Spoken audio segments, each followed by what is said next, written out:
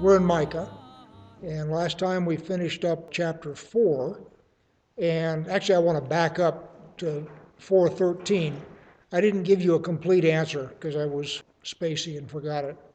So let's go back to Micah 4:13, and then we'll go on into 5. Arise and thresh, O daughter of Zion, for I will make your horn iron, and I will make your hooves bronze. You shall beat in pieces many people. I will consecrate your gain to the Lord, and their substance to the Lord of the whole earth. Obviously using Jerusalem, daughter of Zion is Jerusalem, to judge the earth. And last time Angel asked me about the significance of the metals, and I gave you an incomplete answer. So I will give you a more complete answer tonight. Iron, of course, it's representative of strength, sternness. So when it says, for example, he will rule them with a rod of iron, the idea is that the ruling will be harsh and complete. In Daniel, where you have Nebuchadnezzar's vision of the statue, his dream, where you've got the four metals, and the head is gold, the chest is silver, the torso and thighs are bronze, and then the legs are iron and the feet are iron mixed with clay. What that represents, obviously, is you have decreasing order of nobility of the metals. And of course, he says Nebuchadnezzar is the head of gold, and then the next one will be Medes and Persians, which will be silver. The next ones will be the Greeks, which will be bronze, and the final ones will be the Romans, which are iron. And then iron mixed with clay is iron that isn't as strong as it should be because it's got an admixture. So that's sort of iron. Bronze, on the other hand, represents judgment, because bronze, in biblical speak, is the metal that can withstand fire. So the altar in the temple and the tabernacle are both made of bronze. So the idea is it can withstand fire, and of course you come before the altar to sacrifice and for judgment. Also you see bronze in the serpent that is raised in the wilderness. When the Israelites are in the wilderness and God sends fiery flying little dragons among them, then Moses prays, and God does not take the dragons away. What he does is he instructs Moses to make a serpent out of brass and lift it up on a pole, and whenever anybody is bitten, they are to look upon the serpent raised up, and they'll be healed. And of course, all sorts of interesting places that goes, but the biblical symbology is sin is being judged, if you will. So that is bronze and iron, which is a more complete answer than what I gave you last time. Now we're on to chapter 5. By the way, I'm reading from New King Jimmy tonight. I normally read from English Standard, but I kind of like New King James better for this particular passage of Scripture, so I'll be there. Now gather yourself in troops, O daughter of troops. He has laid siege against us. He will strike the judge of Israel with a rod on the cheek. Now, daughter of troops, one of the things that at least my commentary says is being spoken of here is the siege of Jerusalem under Nebuchadnezzar. That's a commentary, that's not scripture, so do with that whatever you like. The idea of striking the judge of Israel with a rod on the cheek is by way of humiliation. So the idea here is that the judge of Israel, the king, will be humiliated, and of course they are. So that's the metaphor there. Now we go to verse 2, it says, but. Now, what's happening before is all talking about Jerusalem. But you, Bethlehem Ephrathah, though you are little among the thousands of Judah, yet out of you shall come forth to me the one to be a ruler in Israel, whose goings forth are from old, from everlasting. So this is obviously a reference to the birth of the Messiah. By the way, the Jews also see it as a reference to the birth of Messiah. I mean, both Judaism and Christianity see it the same way. Of course, those of you who remember your gospel stories, when the Magi come to follow the star, they swing through Jerusalem, which freaks Herod, because Magi would not have been three old guys on camels. And by the way, three is a folk myth that is not biblical. So there is no number mentioned. It's because of the three gifts. In other words, there are the three gifts that are brought, hence we have the three kings. It's not biblical at all. Three gifts are biblical, three kings are not. So they would have been traveling with a heavily armed escort. They would have been quite a few of them. And for them to come out of the east and say, we are looking for the king of the Jews, it freaked Herod, because he was the king of the Jews. And one of the things that happens very frequently, of course, is when the existing king finds out the existence of a pretender or a rival to the throne, one of the things that the existing king very often does is has him killed. So the idea that Herod would want to know where this guy was born is royalty 101. Once the Magi have left, Herod consults with the Jewish wise men and said, what's going on? And they say, well, the Messiah is going to be born in Bethlehem. Everybody knows that. So that was the report that he got back. And of course, you all know the story. He inquires as to when the star appeared, and he gets a time frame. And so then he goes down to the Bethlehem area and kills every boy who was born in that time frame. And of course, you all know the story. Yeshua and his parents had booked it down to Egypt, so they weren't there. Herod, of course, didn't know that and got all of the boys of the age around the birth of Messiah and killed them all. So the idea is obviously he's getting rid of any potential rivals to the throne. So in here in verse 2, it says, to be a ruler in Israel whose goings forth are from old, from everlasting. Now, I quite frankly don't know how the Jews interpret that. I interpret that as his pre-existence. At least to me, from my Christian perspective, that's what that says. I don't know off the top of my head how the Jews read that. Just don't have that information. The comment was that if you didn't want to believe that Yeshua was the fulfillment of this, you might be able to say, for example, that he was prophesied from of old. That's a fair interpretation. I have nothing better. All right, now what we're going to do is shift. Remember, one of the things that happens in Micah is you shift speakers and you shift time frames, often with no warning whatsoever. Now remember when Micah is writing. Micah is writing at the time of the Assyrian invasion. So during Micah's lifetime, the northern kingdom gets destroyed. He is a contemporary of Isaiah, for example. So here in verse 3, therefore he shall give them up until the time that she who is in labor has given birth. Now, English translation says he refers to the Messiah. Well, at the time the Assyrians take out the northern kingdom, Yeshua is not even a gleam in his mother's eye. His mother is still hundreds of years in the future.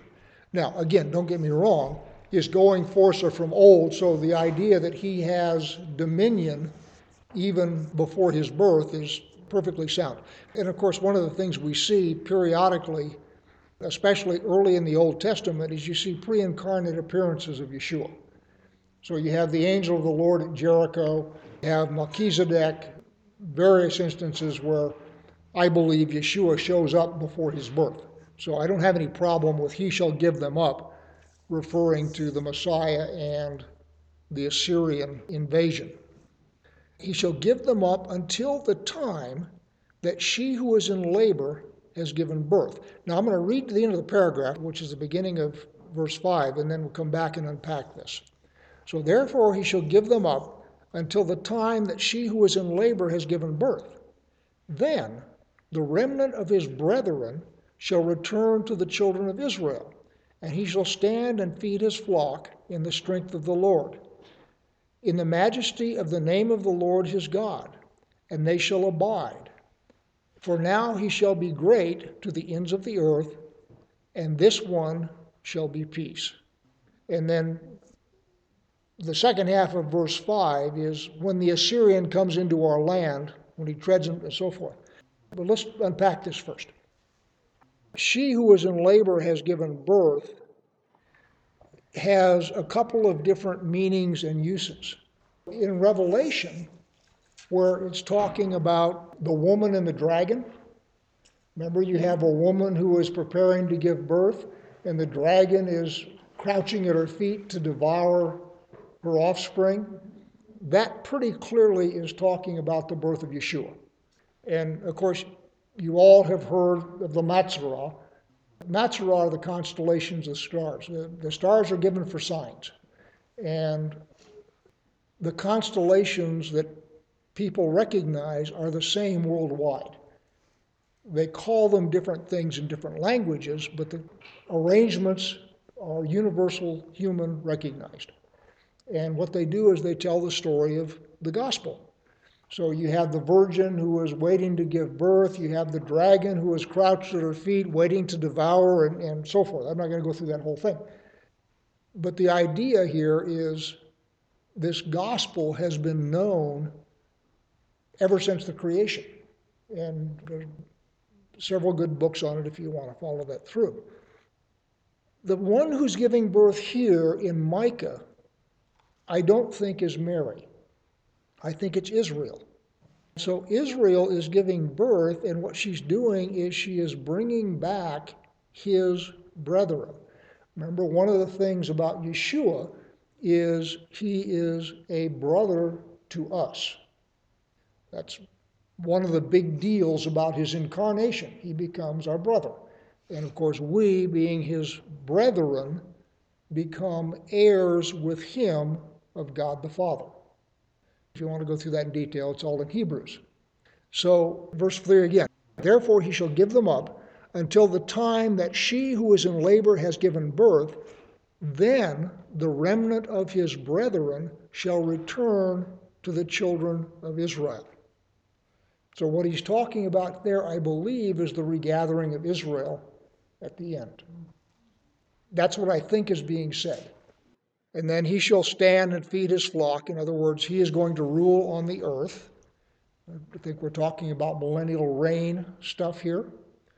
In the strength of the Lord and the majesty of the name of the Lord is God, and he shall abide, for now he shall be great.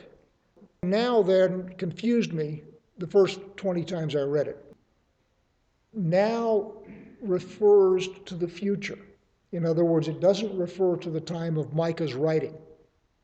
So in the future, now he's going to be great.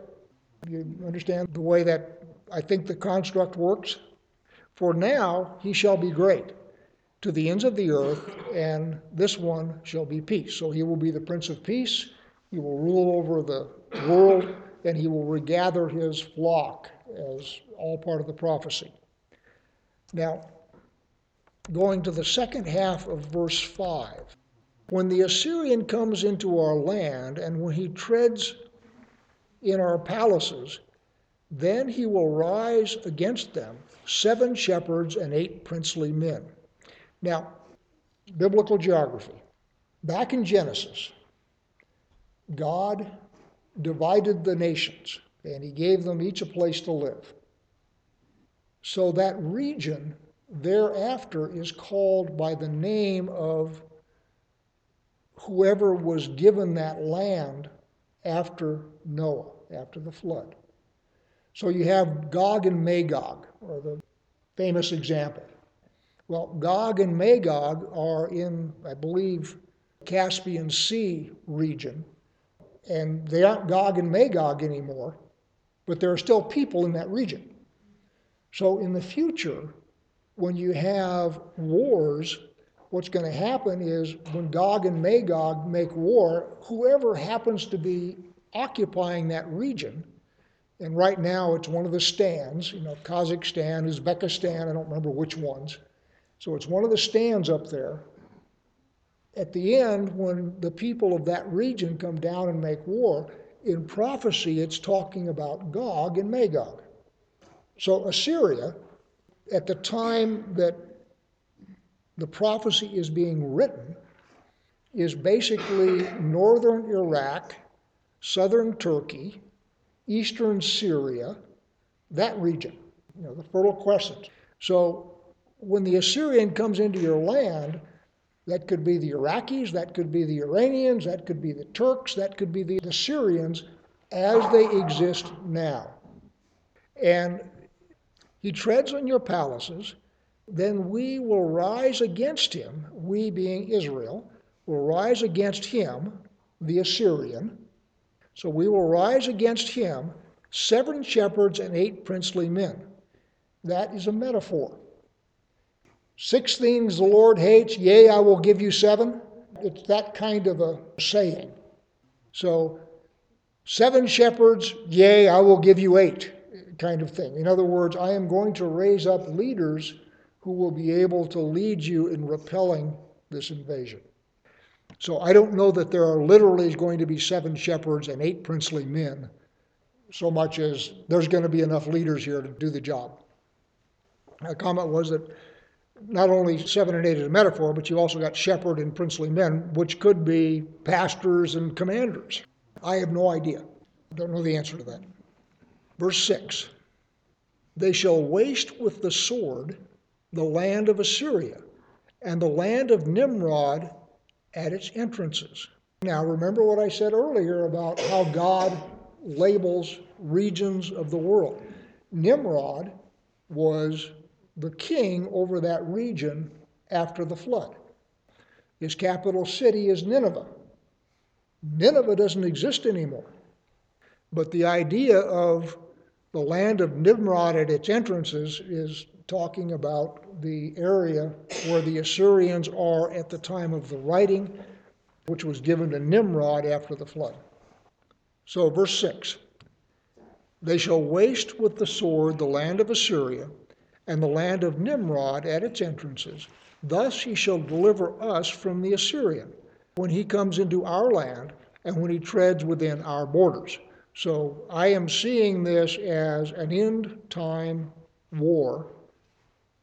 The people coming down from the north, which is the traditional invasion route into Israel, and they come down and the Messiah will raise up an army with commanders, and they will go chase the Assyrians out and waste their land.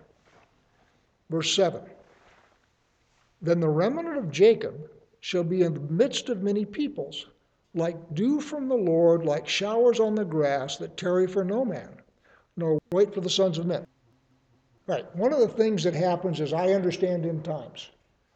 And I haven't studied this in a while, so I'm doing it off the top of my head, so if Tom wants to correct me, I might be corrected. Tom is a better student of that than I am. Yeshua comes back. He comes up from Basra and slaughters his way up to Jerusalem. In that process, he dispossesses the people who are there and sets up his millennial reign. At the end of the 1,000 years, Satan is released and the nations are talked into rising up against the Messiah, and we have the war of Armageddon. So when Yeshua comes back, his taking over is not going to be peaceful. So this very well could be as the millennial reign is starting. And the reason I think that is because then the remnant of Jacob shall be in the midst of many peoples, like dew from the Lord, like showers on the grass. In other words, Israelites are going to be scattered out all over the world, and they're going to be a blessing. That's the sense of that. Dew and showers are blessings. So the idea then is Yeshua comes back, he reestablishes control, or establishes control for the kingdom of God, if you will, and then Hebrews go out and are a blessing to the whole world like dew and showers. As I say, that's what makes sense to me. With my limited understanding of end time stuff, I am not really a prophecy buff. I've read it all and so forth, but it isn't something that I spend a lot of time studying. I've got enough trouble studying the stuff I do understand. We're all the way down now to verse 8. And the remnant of Jacob shall be among the Gentiles, in the midst of many peoples, like a lion among the beasts of the forest, like a young lion among flocks of sheep, who if he passes through both treads down and tears in pieces, and none can deliver. So there's sort of two images there. The first image is you've got the remnant of Jacob that are going to be like dew to the nations. You've then got the remnant of Jacob that are going to be like young lions in the midst of a flock of sheep. So what that tells me is two things. One, the blessing part of that is a fulfillment of the prophecy given to Abraham in Genesis 12. When Abraham is called out of Ur of the Chaldeans, God promises that his descendants will be a blessing. Verse 7 is the fulfillment of that promise. Then verse 8 is, I am suggesting to you part of the millennial reign, where it says Yeshua will rule them with a rod of iron. In other words, there are going to be people and nations who are not going to be happy with Yeshua's ruling and reigning. What this says to me is that the remnant of Jacob that is going to be throughout the whole world is not going to care whether they're happy with it. So all the way down to verse 9. Your hand shall be lifted against your adversaries, and all your enemies shall be cut off. So that goes with the lion and the young lion among the nations. They are going to be ruled under the ultimate leadership of the Messiah, but the remnant of Jacob is going to be the ones that are actually on site doing stuff. And for those who accept the rule, they will be like dew from heaven, and for those that don't, they will be like a lion among flocks of sheep. That last part's a guess. It's genealogy, it's not scripture. But both things are going on here. Verse 10. And it shall be in that day, says the Lord, that I will cut off your horses from your midst and destroy your chariots. Now, what's going on here, one of the songs that we sing is, nations will not study war anymore. And one of the things that Israel depends on is their military. And they have got a very good military, and they depend on that to keep them safe from the surrounding people who would rather they weren't there. So as I'm seeing this, there's going to be a bunch of things happening between now and the end of the chapter. And I am reading that as you guys are trusting in stuff besides God. That's all going to change, because I'm going to take away from you all of the other stuff you trust in. That's sort of the way I read that. So let's go through it with that thought in mind, and then you can argue with me if you like. And it shall be in that day, says the Lord, that I will cut off your horses from your midst and destroy your chariots, which is obviously emblematic of military power. Verse 11. I will cut off the cities of your land and throw down all your strongholds. In other words, I'm going to take down your fortifications. I will cut off sorcerers from your land, and you shall have no soothsayers. And again, sorcerers and soothsayers are expressly forbidden in the Torah. So the idea there is they have come to depend on something besides God for their access to the spiritual world. Verse 13, your carved images I will also cut off, and your sacred pillars from your midst. You shall no more worship the work of your hands. I will pluck your wooden images from your midst, and I will destroy your cities, and I will execute vengeance in anger and fury on the nations that have not heard. So judgment begins in the house of the Lord, right, and goes out from there. So one of the things he's going to do is clean house in Israel, and then He is going to execute vengeance in anger and fury on the nations that have not. And the word here is heard, and I suspect the word is heeded, obeyed, those that didn't listen when they were given the opportunity. I don't think it is those nations to whom the gospel has not traveled. And I'll do this real quick. One of the things that all of Christian radio and TV does is say, give to us so that the gospel can go to the whole world, with the implication being as soon as the gospel goes to the whole world, Yeshua's coming back. And I am not speaking against Christian radio or Christian television or Yeshua coming back. I'm not speaking against that, but what I'm saying is God is not going to leave that up to Christian radio. I'm very serious, because in Revelation what you have is a strong angel that goes throughout the whole earth and speaks the gospel. And that's going to be the event that once that is done, it is, all right, everybody has heard. Nobody can say they don't know. So now, when he comes back, those who didn't pay attention are fair game, as opposed to those who were ignorant. And as I say, I am not speaking against Christian radio. I'm not speaking against Christian TV. I'm simply saying God isn't depending on us to get that done. So, chapter 6. Hear now what the Lord says. Arise, plead your case before the mountains. Let the hills hear your voice. Hear, O you mountains, the Lord's complaint, and you strong foundations of the earth. For the Lord has a complaint against his people, and he will contend with Israel. Now, notice that we have a shift in speaker here. So it starts off, what the Lord says. Okay? Arise, plead your case before the mountains. That's not talking about the Lord, that is talking about Israel. And then it says, hear, O mountains, the Lord's complaint. You see the shift in who's being talked to there? So, going back to, for example, Job, when God is talking, he says, state your case. And Job says, I wish there was a court where I could go to state my case. I can't do it. So here it's saying to Israel, arise and plead your case before the mountain.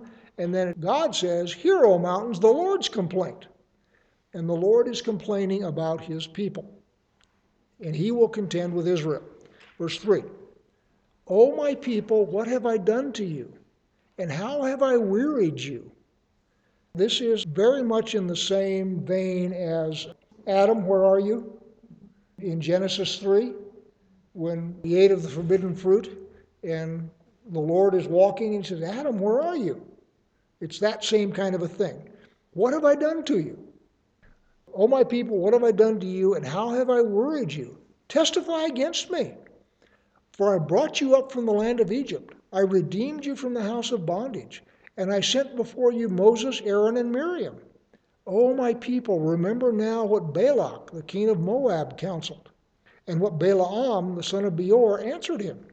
From Acacia Grove to Gilgal, that you may know the righteousness of the Lord. So what he's saying is, I have done everything possible for you. And if you don't think so, by all means, pipe up and tell me what I've missed. The question is, I've done everything I know to do for you. And then he lists some things that he has done, but it's all in the spirit of, what's your problem? And by the way, all of this is that you may know the righteousness of the Lord.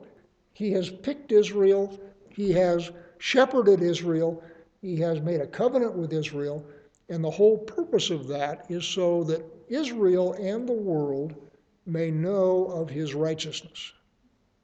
And by the way, we are very much talking about righteousness here, not grace.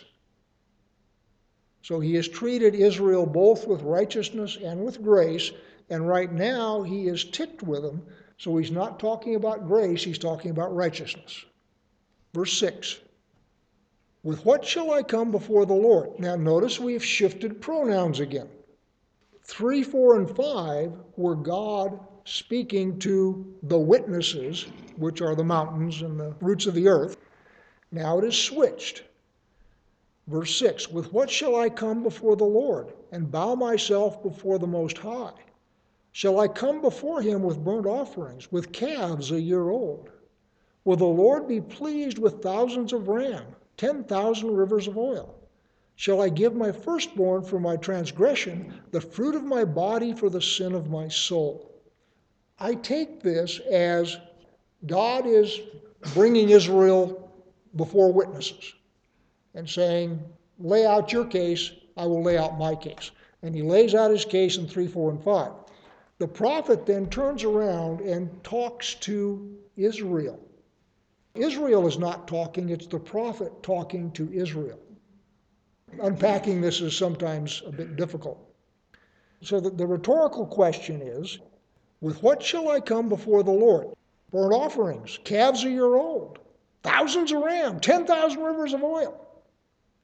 And how about if I do a little child sacrifice and kill my firstborn? Will that be enough? That's the question. And by the way, Israel has done all of those things. That's the reason they're going into exile. So now verse 8. He has shown you, O man, what is good. And what does the Lord require of you? But to do justly, to love mercy, and to walk humbly with your God. So you have this rhetorical question where the prophet asks about the efficacy of all of these grandiose gestures. Rivers of oil, thousands of ram, those kinds of things. All this grandiose stuff to honor God. And the prophet is saying that is not what God is looking for. What he is looking for is someone who does justly, loves mercy, and walks humbly with God. That's what he's looking for. Yeshua says something very similar when he dukes it out with the Pharisees, where they're standing upon their ceremonial righteousness, and he's looking at their hearts and saying, your ceremonial righteousness is insufficient. That isn't actually what I'm looking for. And it's important to understand that the ceremonial righteousness is not nothing. Doing the ceremonial righteousness with a proper heart attitude is pleasing. In fact, it's commanded in the Torah. Doing the ceremonial righteousness while you have an unjust and corrupt society is not pleasing to God. That's where humans always get it screwed up. We do, everybody does. We think that if we do the exact stuff that's commanded, it'll be okay. And God says, yeah, I want you to do the commanded stuff, but I really want you to have the proper attitude while you do it. So let's unpack that. First one is do justly. That is action. What I want you to do is behave with justice towards your fellow man. That's behavior. The second one is to love mercy. Now, notice the difference in verbs. One is do, the other one is love. So do justice, but love mercy. And Yeshua says the same thing, for example, where he says, love your enemies. What good is it if you just love your friends? Even sinners do that. No, what I'm requiring of you is to love, the word there is hesed, which is mercy, which is grace, which is loving kindness. In fact, it's untranslatable in English. It has to be explained. It cannot be translated. And what he says is, I want you to love that. I want you to do justice, but love the mercy. And then walk humbly with your God. The idea here is with walking, you are walking with God, which is to say you are walking in a path that God approves of. So if you're walking along and you're heading off this way and God's going that way, you're not walking with him. You only walk with him when you're going in the same direction on the same path that he's on. And so the idea here is your actions are important. In other words, I want you to treat each other with justice.